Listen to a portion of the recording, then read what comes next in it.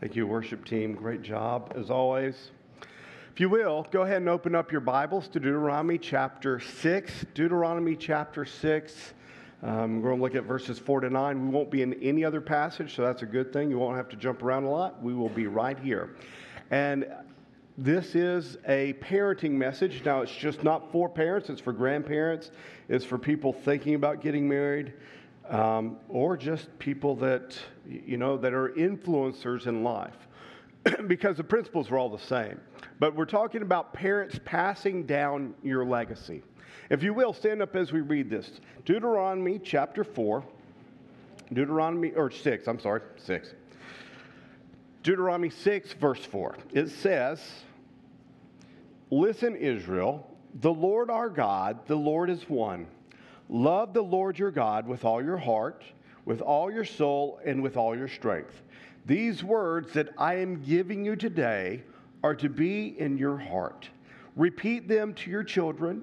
Talk about them when you sit in your house and when you walk along the road, when you lie down and when you get up. Bind them as a sign on your hand and let them be a symbol on your forehead.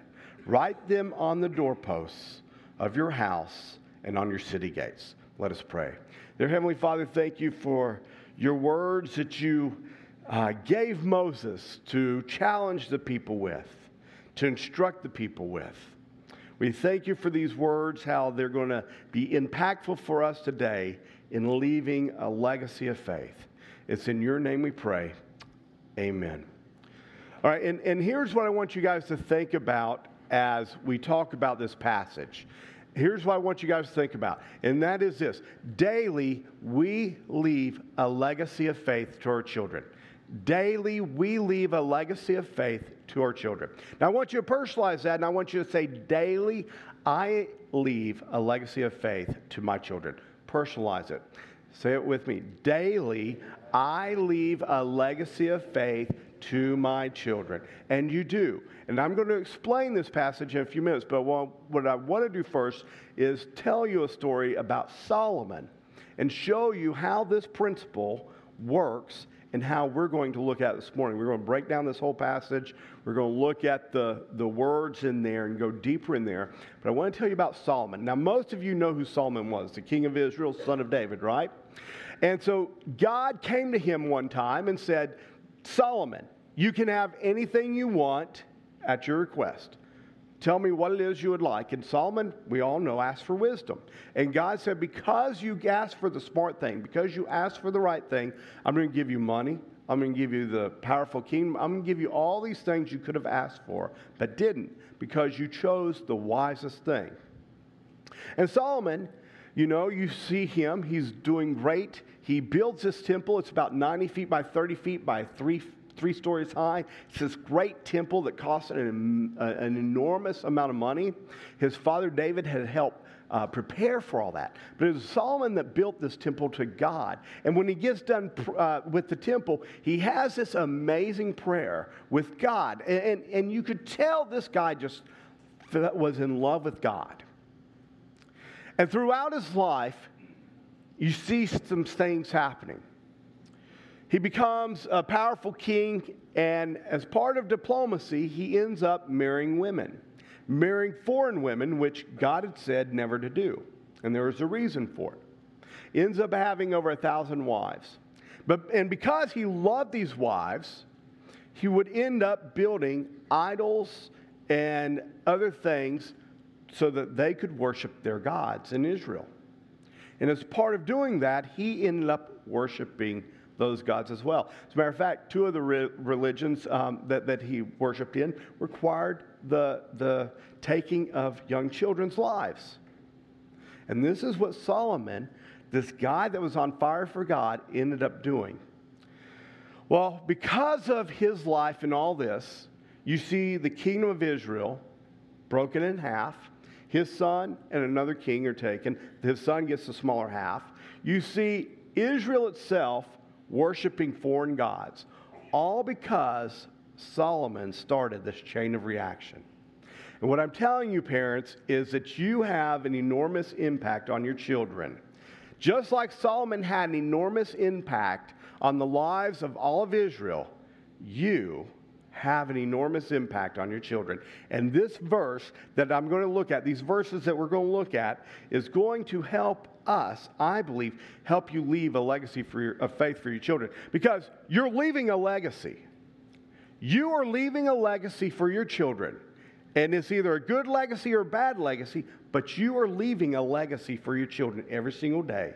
Every day you leave a part of an impact on your child's life. Good or bad, it's still there. And so what kind of legacy are you leaving? And I want to help you get to that legacy. I want you to have a legacy of faith. And so to do that, I want to look at what actually Moses is teaching here.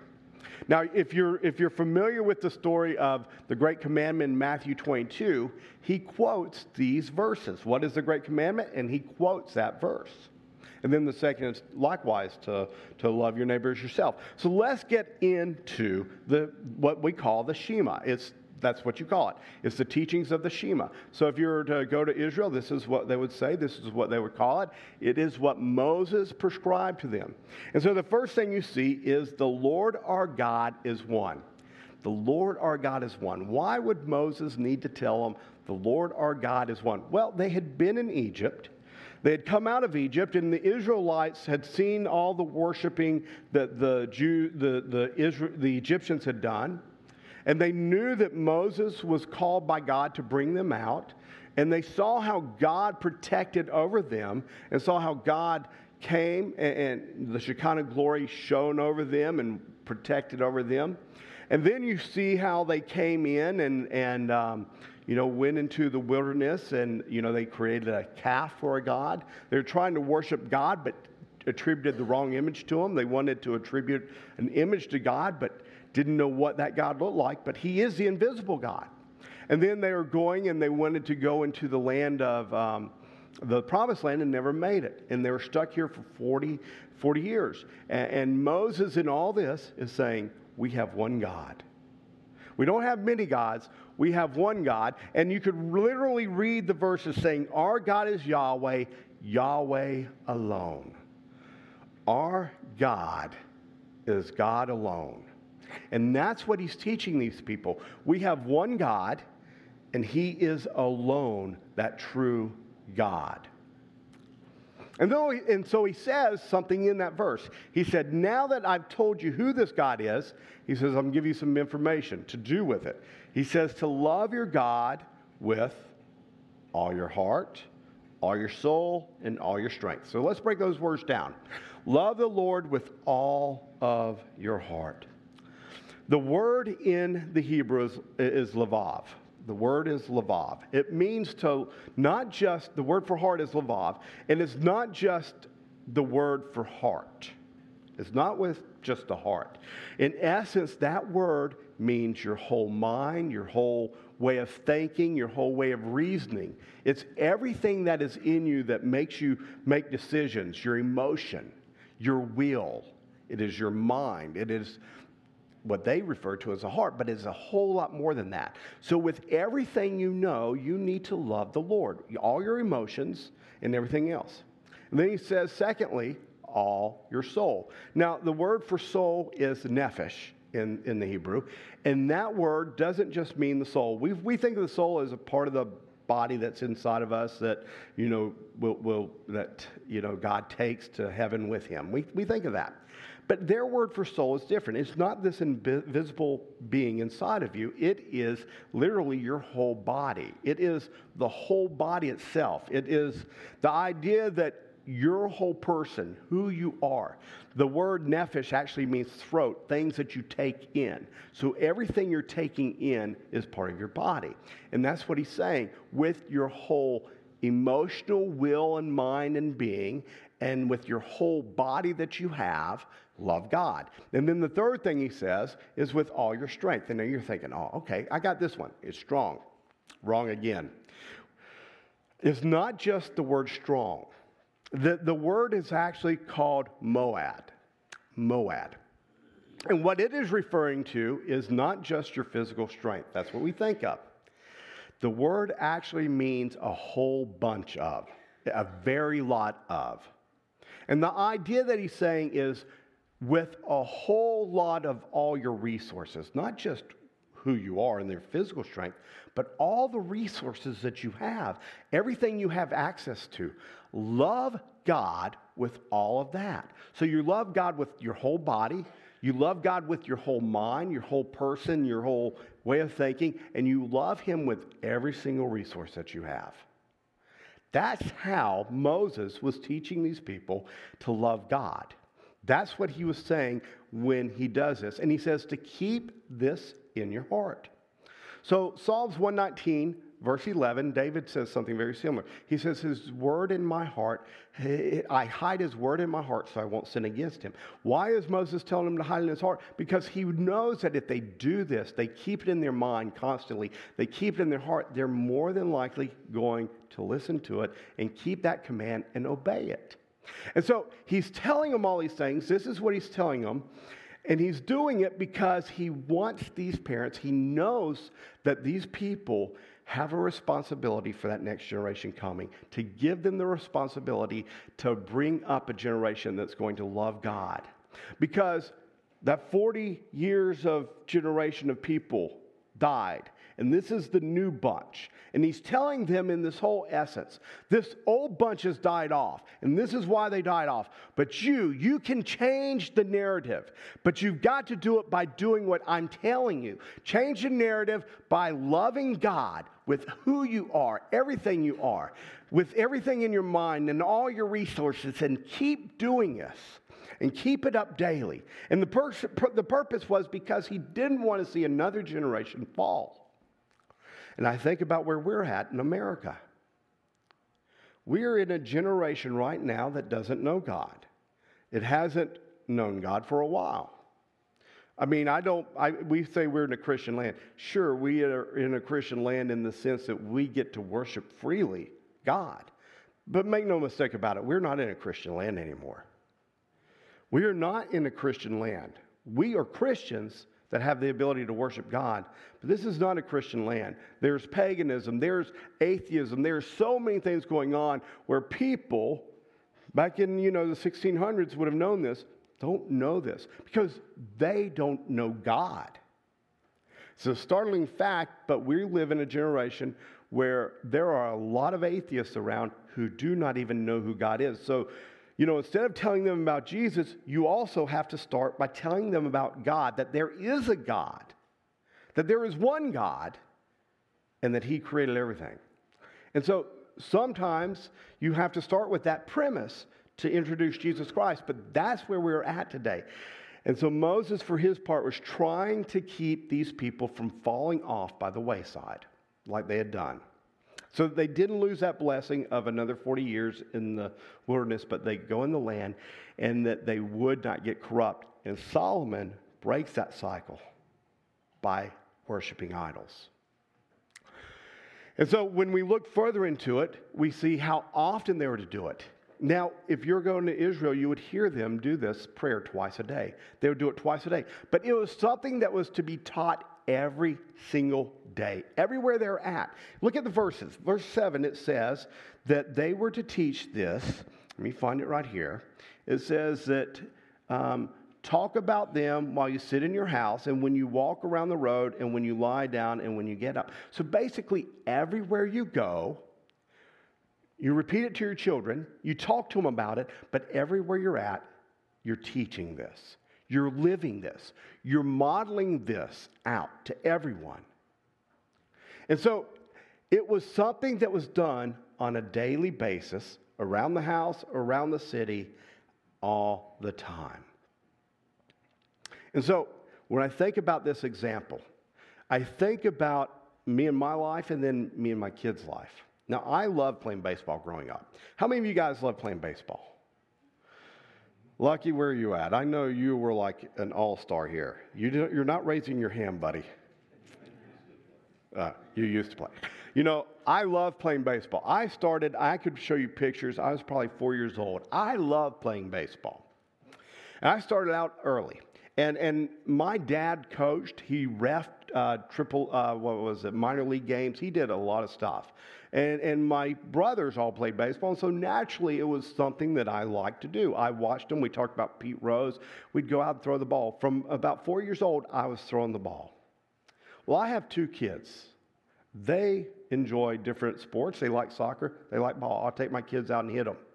Well, it does no good for me or my kids if all they do is, or all I did was watch other people play. I had to sit there. I had to learn how to throw the ball. I have to teach my kids how to throw the ball. I have to put the tee down, get the ball out there, put the bat out there for my kids, teach them how to hold it, and my kids are just bad at this. I was like, I never had this problem. I knew you grip the bat like that. My kids want to grip it like this and grab it all this sorts. I'm like, no, grab it like this. But you got to do all this to let them know how to play the sport. And so they swing the bat and they'll hit me sometimes with it, and it hurts. But you're trying to teach them.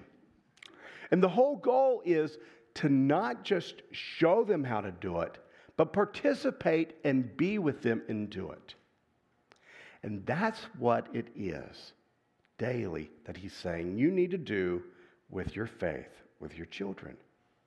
You need to live it out daily, because these kids, these children, will not learn to live in their faith if you're not living it daily, you're not reminding them of it daily, and you're not modeling it.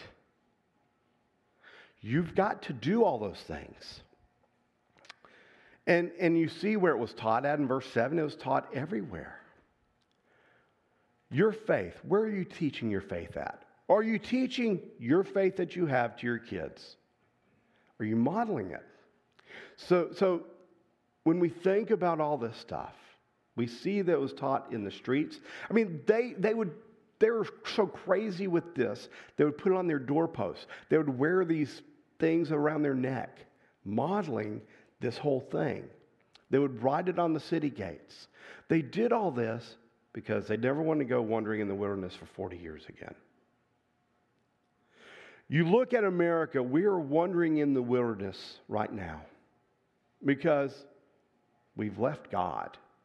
We've had people say, I'm not modeling that to my children.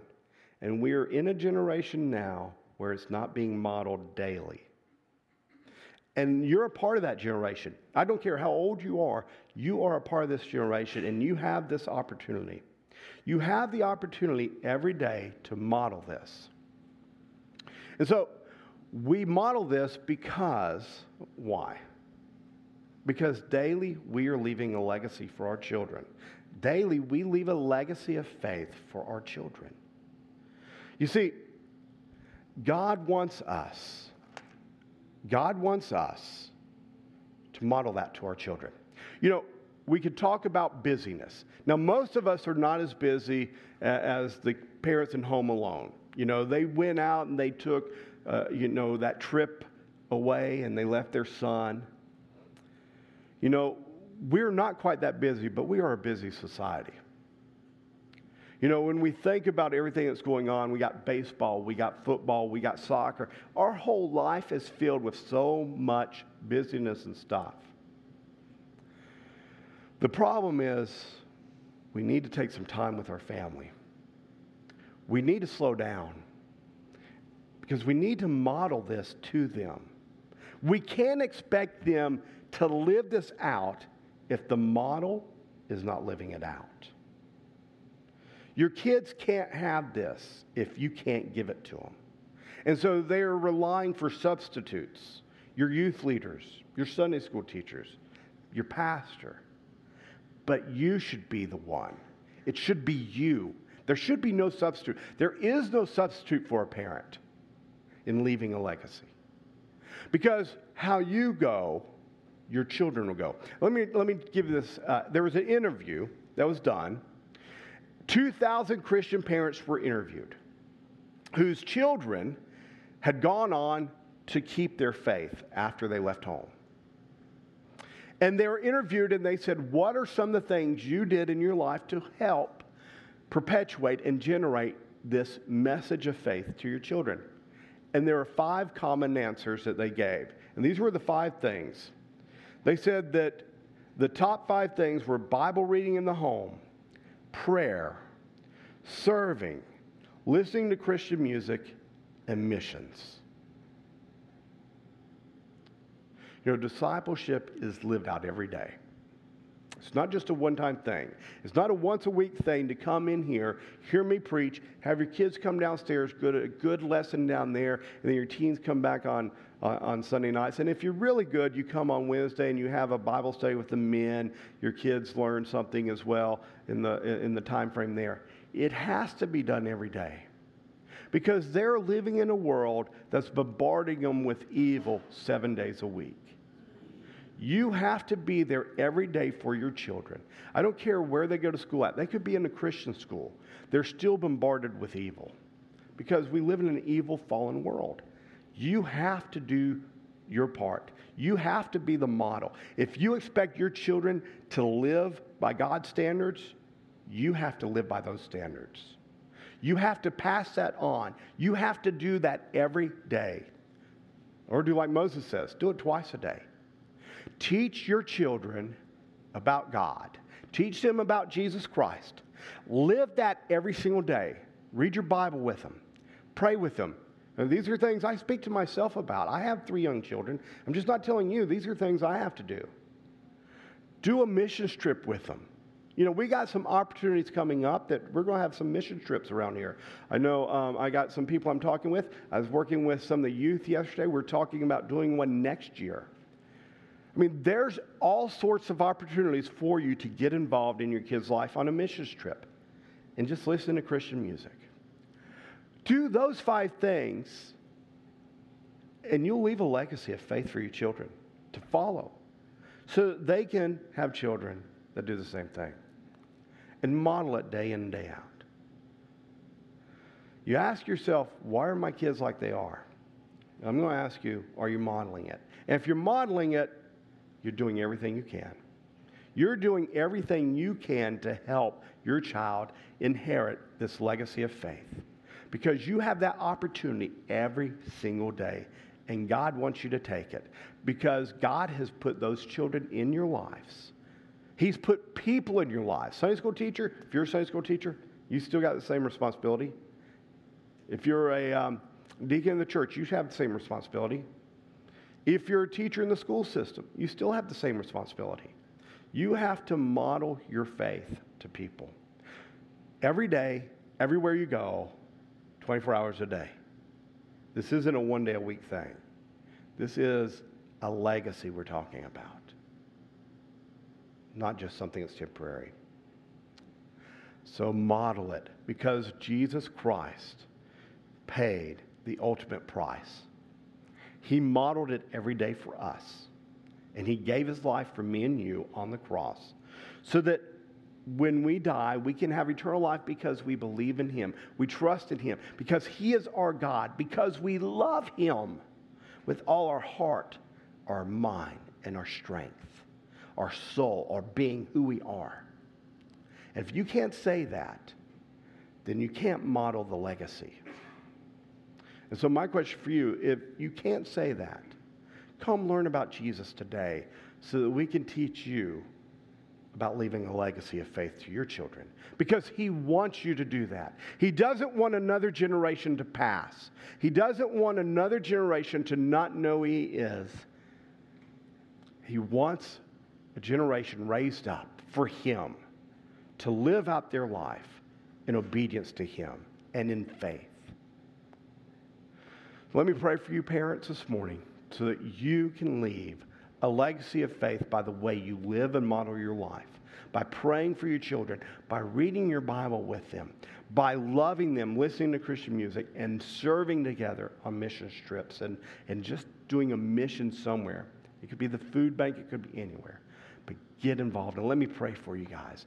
Dear Heavenly Father, thank you so much for the Shema, the words that Moses gave, the words that he gave to protect his people so that they would follow you and not have generations that die off not following you.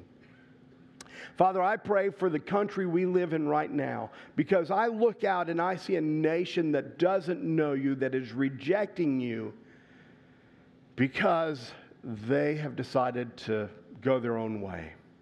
And Father, I have no understanding for what has happened, whether it's the parents that's done it, whether it's just the evil nature of man in his heart because we are not looking for you.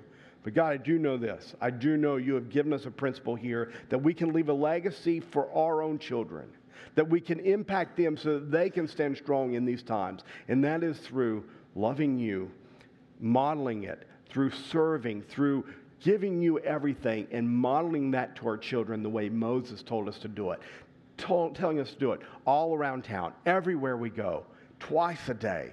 Pray, Father, for these people right now and for me, the parents and the ones that influence children, that, Father, we will take and see this as a challenge.